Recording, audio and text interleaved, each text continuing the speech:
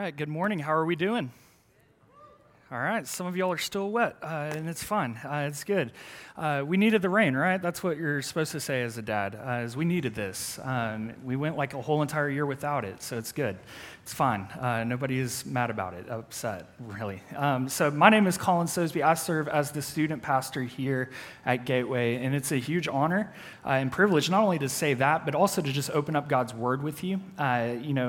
To be a person up here to just to preach and proclaim God's Word, there's a lot of weight to that, and I don't take this lightly by any standard, and it's just an honor and privilege for Pastor Blake to trust me, but also the elders to allow me in this situation, and I'm just extremely thankful. So if you've got your Bibles, I want you to turn to Proverbs chapter 27, and you'll kind of just once you get there, you'll just kind of place a pause on that. I kind of wanted to share a story about why I love student ministry, or a perk of student ministry that I love, is really getting to partner with school districts. I love being invested in school districts and, invested into the community, and more or less just to meet students where they're at. And so I've got a picture on the screen that kind of shows a little bit about this. And so this is me and my guy, Austin, Bullard Panther. We just moved from Bullard, just south of Tyler. I served for about 2.5 years as the Bullard Panther chaplain.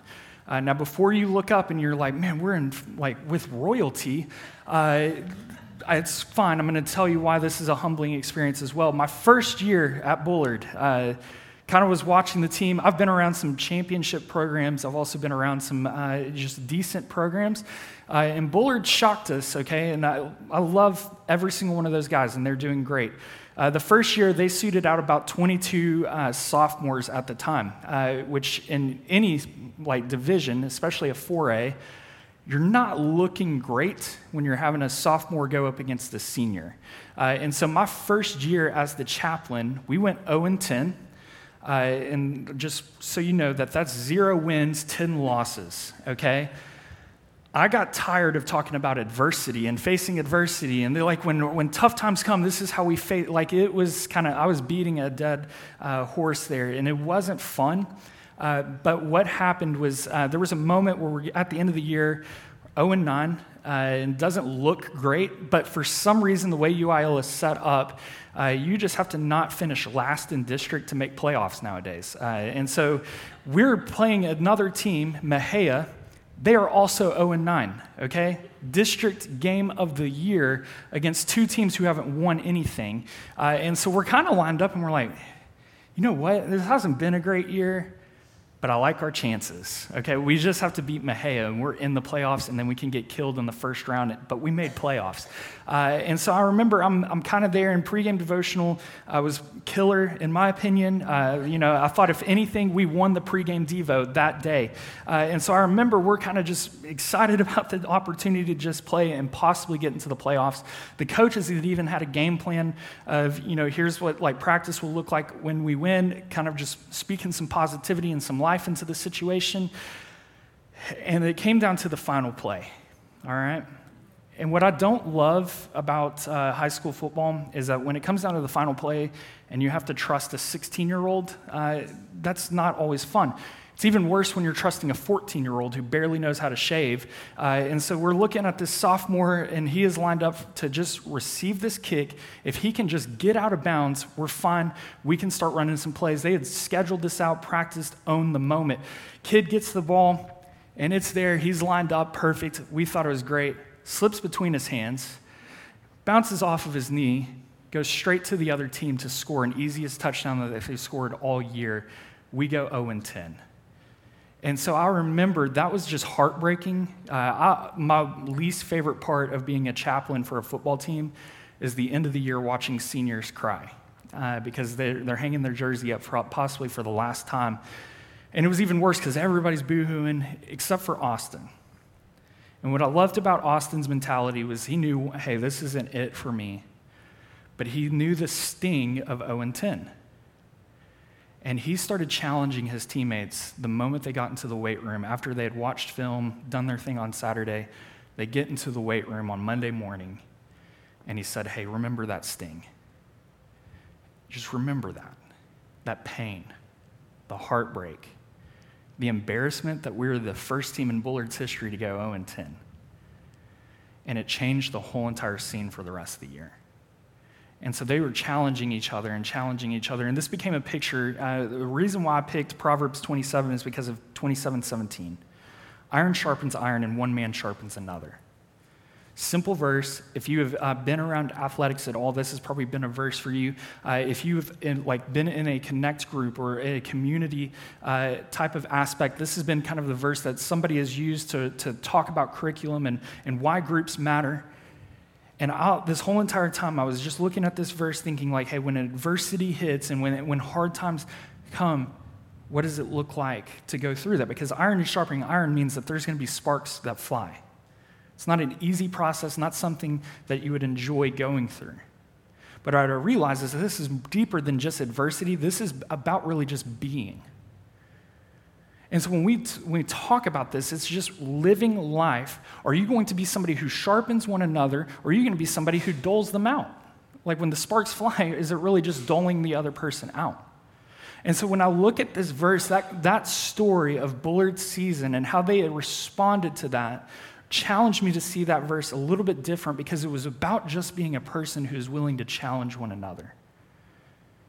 The purpose of life is for us to know God and to make him known. And so you need people around you to build you up and to encourage you to walk in your faith. And that's the stuff that you preach to your kids, okay? I know, because in student ministry, that would be the thing. We talk about your community, the 5 people closest to you, that's who you become. And like all of those truths that your grandmother taught you, that you are teaching your kids and you will teach your grandkids, that is a simple truth. And I was kind of like weirded out, because I'm like, this is kind of, when we talk about relationships and friendships, that's a student ministry talk. How do you talk to adults about this? And then I read something this weekend that talked about statistics will show that men over the age of 50 are some of the loneliest people in the world, because we built really good work relationships. We didn't really build real relationships that sustain when you retire. And so some of us are like, okay, hey, you read my mail. And some of us, we have to just realize, like, we were never created to do life alone. And this is going to be deeper than a plug for Connect Group. This is a plug for just being a good person and a good friend and somebody who values relationships, because Jesus valued relationships. He did life with 12 people. He poured his life into them. We also have to think that he even says, like, hey, how will people know that you belong to me? Is because of the way that you love others. We even see in the beginning, God created everything was good except for Adam being alone. Creates him a helpmate. That we even see that there, when he's talking, the creation of the image is him talking with the Trinity. There is relationship built into our DNA. It's very important. And so for us in the room, when we look at Proverbs 27, I also need you to see this, that 16 out of the 27 verses in this chapter are all about relationships. The wisest man on earth valued relationships. And so if you take notes, my main point for today is how to have wise friendships or wise relationships. Because we all have them. Whether you try to make it happen or not, you have them. You have one with a spouse or with a friend, a coworker, an aunt, an uncle, a grandparent, or just your neighbor. We all have relationships. It all naturally happens. So how can we be wise in our relationships? Super glad you asked. So here is verse 1 and 27. Do not boast about tomorrow, for you do not know what the day may bring. Let another praise you, and not your own mouth. A stranger, not your own lips. A stone is heavy and sand is weighty, but a fool's provocation is heavier than both. So he starts out verse 1, and you kind of would, if you just hit pause, looked at that verse, how does that about relationships? This is about your relationship with God. And so the first truth I want us to just kind of sink our teeth into this morning is to sit down and be humble. To sit down and be humble. Because he is saying here, your posture with God cannot be one that you think you know what's going to happen tomorrow. Only God knows. Like the breath you took this morning was a gift from him, and it's a huge blessing. And then mainly just because we're Americans, we try to schedule out everything, and we'll schedule out stuff a year in advance. And it's just how we were built. And the reality is what he's saying here is not, hey, you shouldn't schedule, but you shouldn't boast about those plans. You don't know what happens tomorrow. And so he's saying, hey, the posture here is that sometimes we play God with our schedules, sometimes we play God with our time, and sometimes we play God in the fact that we'll boast about, I know that's going to happen, or I know this is what's going to be. And he's saying, hey, no, you need to take a seat. You have to sit down. You're not God. You're not in control. Only God is. We have to just trust him. We just sang about it. It's so sweet to trust in Jesus. You can't trust him if you're the one who's trying to take charge and leading. But you can trust him when you sit down and say, hey, I know you're in control. I know you're in control. Let another praise you, not your own mouth, a stranger, not your own lips. This is easy because I've seen as an adult that nobody really loves to just brag about themselves. And if you do brag about yourself, or you know somebody who brags about themselves, you usually kind of distance yourself a little bit, right? So part of being humble is, hey, he's saying like, hey, you would not brag. You do not talk about yourself, your accomplishments, your achievements. It's really hard because in today's culture, that's all we want to do is look at what my kid did, all A honor roll, all A student, all of these things that we've accomplished. And because we really try to take pride in ourselves and the things we've done and who we are. Like we had tied our identity to accomplishments, not resting in the fact of who Jesus has called us to be. And so when we say sit down and be humble, this is a reality of like you're worried so much about other people that you really aren't just necessarily looking at yourself all the time. And this isn't about like, hey, pushing yourself down, because that's false humility, and that's almost as worse as like just out front humility, just bragging about yourself. But it's this natural like bend of like we really are prideful, but we also have to lean into the fact of like, hey, we just need to be humble and be confident in who God has created us to be. Be confident in the situations that we're placed in. Not in our own doing, but in Christ. And he's saying here like, hey, don't let somebody praise you, not your mouth, a stranger. And I struggle with this a lot. You don't believe me, just ask Katie Sosebee, my wife. Because I have a tendency to try to ask and like fish for questions a lot of times. Because I want to see what she thought of me in that moment. And that's not what this proverb is saying. Like, how do you think I did there? Or like, what was your thoughts here? And it seems like humility of me just asking, but it's really just the pride in me that's seeping out, trying to fish for a question here too, to just get some kind of confirmation. Or back when I was an athlete myself, playing basketball, I remember I would finish the game and I would grab the stat book, not because I was trying to see how the team did. I wanted to see my stat line. Like, oh man, I scored a lot of points today. Got a lot of rebounds. Man, that's going to be impressive to some college coach, right? I was always aware of myself, but not aware of the needs for others. And I'll even tell you, like, an assist in basketball is when you passed it to a teammate and they scored. I didn't even care about that stat line. I just wanted mine. And there's like this tendency in life where we walk in pride, where we walk into the room and it's about us. You ask that question because you want to know more about you. Where you don't listen well to others because you don't really care what they have to say. And if you think like, ooh, that's tough. This is me. I'm talking to me. Y'all are just in the same room with me. But the reality is like a person who is able to sit down and be humble has a correct relationship with God and an effectual relationship with others. Like, are you the loudest voice in the room because you think that you have value that adds to this conversation? Or are you just literally like, hey, I've got some wise wisdom here? Like, do you feel the need to be heard and seen? Or are you so confident in what God has created you to be and who God has made you to be that you don't have to be the loudest one all the time? Because Scripture would say the loudest voice in the room, sometimes without love, without humility, it's a noisy cymbal. Not good. But he's saying here, hey, sit down and be humble. It doesn't mean that you don't voice an opinion. It doesn't mean that you're not heard. It just means that you're not trying that for your own benefit and for your own good. How he ends this section of Scripture in 27 is he's saying, hey, a stone is heavy and a sand is weighty, but a fool's provocation is heavier than both. He's talking about just a person who would have been working would have had to carry stone and sand, whether it was building walls or just even just in building, using those as tools to make something great. And he's saying, hey, we recognize those things are heavy, right? Like, you know that's got some weight to it. But what is weightier than that is the reaction from fools. And so it's kind of like the whole thing of like you pray for patience, God's going to really put you to the test immediately. It's the same thing when you're saying, God, just humble my heart. You're going to hear some loud voices. You're going to be annoyed by other people. And he's saying here, you got to be careful of how you're reacting to that because that's got some weight that's heavier than carrying stone and sand. We've got a loud and noisy world. Our reaction matters. Your humility is not that you would just brash out of anger, but instead you're able to sit down and be humble.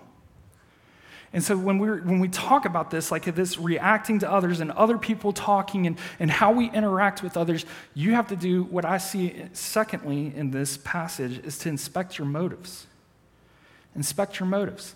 He continues on in chapter 27, and he's saying, wrath is cruel, anger is overwhelming, but who can stand before jealousy? Better is open rebuke than hidden love. I mean, this is kind of this heartbreaking moment because I know there's sometimes where I get, just pushed into a situation out of foolishness from somebody else, and then I try to react, and I don't always say the right thing. That heat of the moment. And he's saying here, hey, wrath, it's cruel, anger is overwhelming, but who can stand before jealousy? What I want us to see is that anger is jealousy with a mic. Anger is jealousy with a mic, meaning it's jealousy amplified. When we respond out of anger, there's some bit of jealousy in our hearts. We have to inspect our motives. Why are we interacting? Why are we saying the words that we say? How do we talk with one another? Because if it's out of jealousy, maybe I can't believe that they went on that vacation, or I can't believe that they got to do that, or I can't believe he got that promotion, I didn't get that promotion. I can't believe the boss noticed him, didn't notice me. I'm the one who put in that hard work. They don't even understand. Or I can't believe that they're praising the team, not the head honcho. I'm the one who was in control. I was the one who signed off on that. And so maybe our interactions is a little brash and a little hateful, and there's some anger and some cruelty to it simply because it was birthed out of jealousy. Jealousy is what's in the heart. Anger and wrath are the things that we see. And so he's saying here, hey, you need to inspect your motives. Right? Inspect your motives. And so this is kind of just like the moment that when iron sharpens iron, the sparks have flown. Are you really trying to just break somebody down, or are you trying to build them up? Is it because of jealousy in your heart that you're trying to just tear them down, dull them down, and just humble them? Or are you really just interacting out of just pure love, pure humility? When humility is in our hearts, the rebuke or maybe the correction that we can give to others or that we receive from others is just love. It's not jealousy, it's pure motives. It's pure motives. And I know, we talked about it, that maybe putting our identity in the things that we achieve or things that we have, our stuff, status, and trinkets in life. And sometimes we put our identity in those things. And sometimes it's really hard to not look at other people and see that they have something we don't. And it's really hard to not have jealousy just overflow out of anger and cruelty in our personal interactions. It's hard. But he's even saying here, if you've inspected your motives, then what you see is that you have really fully loved somebody. And he says it in verse 5, better is open rebuke than hidden love. This is really kind of hard for me because sometimes I'll see something in somebody else And sometimes it's a choice between like, hey, am I going to speak out here and build them up, or, just point them towards Christ, make them see how Christ is in this moment, or am I going to tear them down out of jealousy? And he's saying here, hey, better is open rebuke than hidden love. The relationships that you should have that are building you towards Christ is one where everything's on the table and it's open to talk about, not out of jealousy in your heart, but because it's to be fully known and fully loved. And men in the room, this is hard because sometimes we take pride in our things. And we don't really love to just share feelings and share who we are. And that's not necessarily what this is about. But it's saying, hey, do you have the type of relationship where if somebody saw something in you that was not Christ-likeness, are they able to speak up? Or are you willing to have hidden love? And sometimes it's like those things like in me where I see something and I'm like, hey, I know I need to speak into that, but I really love them and I don't want to hurt the relationship. What he's saying here is that that's hidden love. What he's saying here is that you're not really loving them, that you are hiding some love back. And I want to tell you that Jesus didn't do that towards us, because as hard and cruel as it was, is he saw us as sinners and he didn't say, they'll figure it out maybe. No, he had a plan of redemption. Genesis 3, plan of redemption is saying, and he's saying, hey, I'm going to send my son. He's going to kill sin once and for all.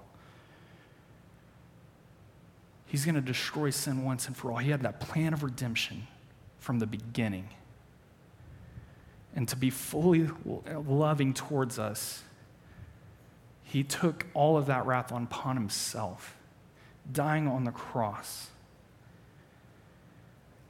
But there was no secrecy about it. He was very clear what his mission was.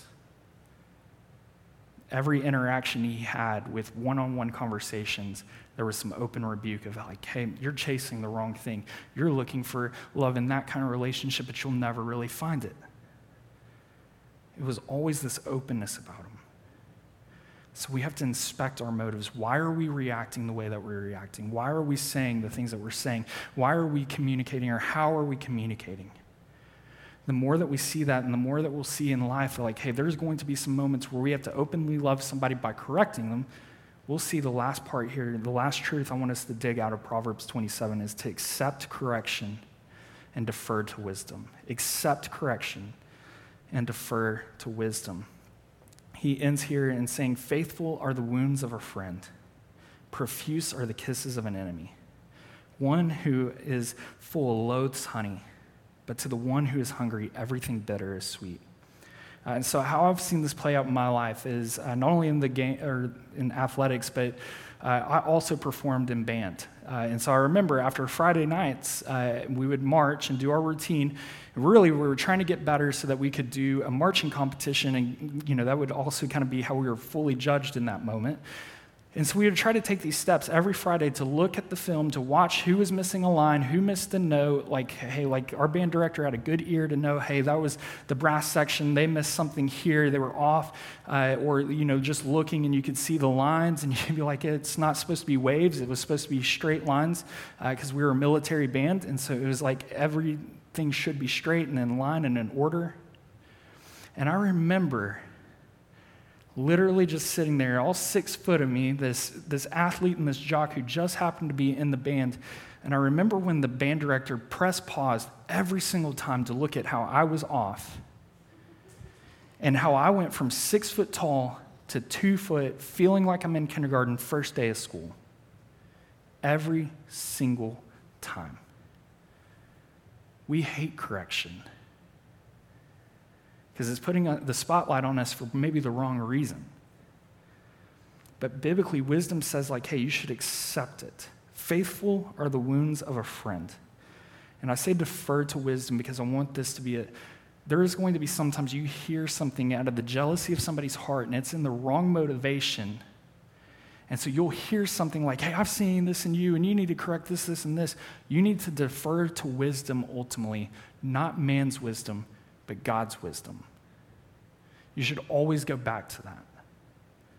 Even in the compliments, go back to that. But he's saying, hey, faithful are the wounds of a friend. Now, how good it is to receive that correction. So many times in Proverbs, it talks about receiving correction, and what's our response to it? Proverbs 12:1, and one of my favorite passages of Scripture, for all the wrong reasons, it says that if you hate correction, you hate rebuke, the Bible calls you stupid. He who hates reproof is stupid. And so he's like blunt about this because it's saying, hey, you have to be open to receiving and accepting that correction, because it only makes you better. But there's some of us that will say, profuse are the kisses of an enemy. And if we're honest, like if I'm honest, I really like when people talk good about me, not when they point out the bad things. So I will even listen to the wrong audience who's bragging about me. And I'll take the kisses of the enemy over the correction of a friend who is walking in wisdom, walking in humility. Because that sounds so much better than where I need to correct myself. And then there's some of us that we'll pick our wise friends, and we're really smart, we're building a team, and we'll pick all the cheerleaders. And here's what I mean by that. When a football team is down 70-0, the cheerleaders still have to cheer. Like, they still have some glimmer of hope when it's like, we have 2 minutes on the clock, go, fight, win. It's like, no, we're not, like, at all. Like, it's over. But they still cheer because that's their job. And some of us, we have a lot of cheerleaders in our life who are talking all the good things. We love it, we love it, we love it. And it's not necessarily pointing us towards Christ, it's just pointing us towards ourselves. And we love the cheerleaders in our life.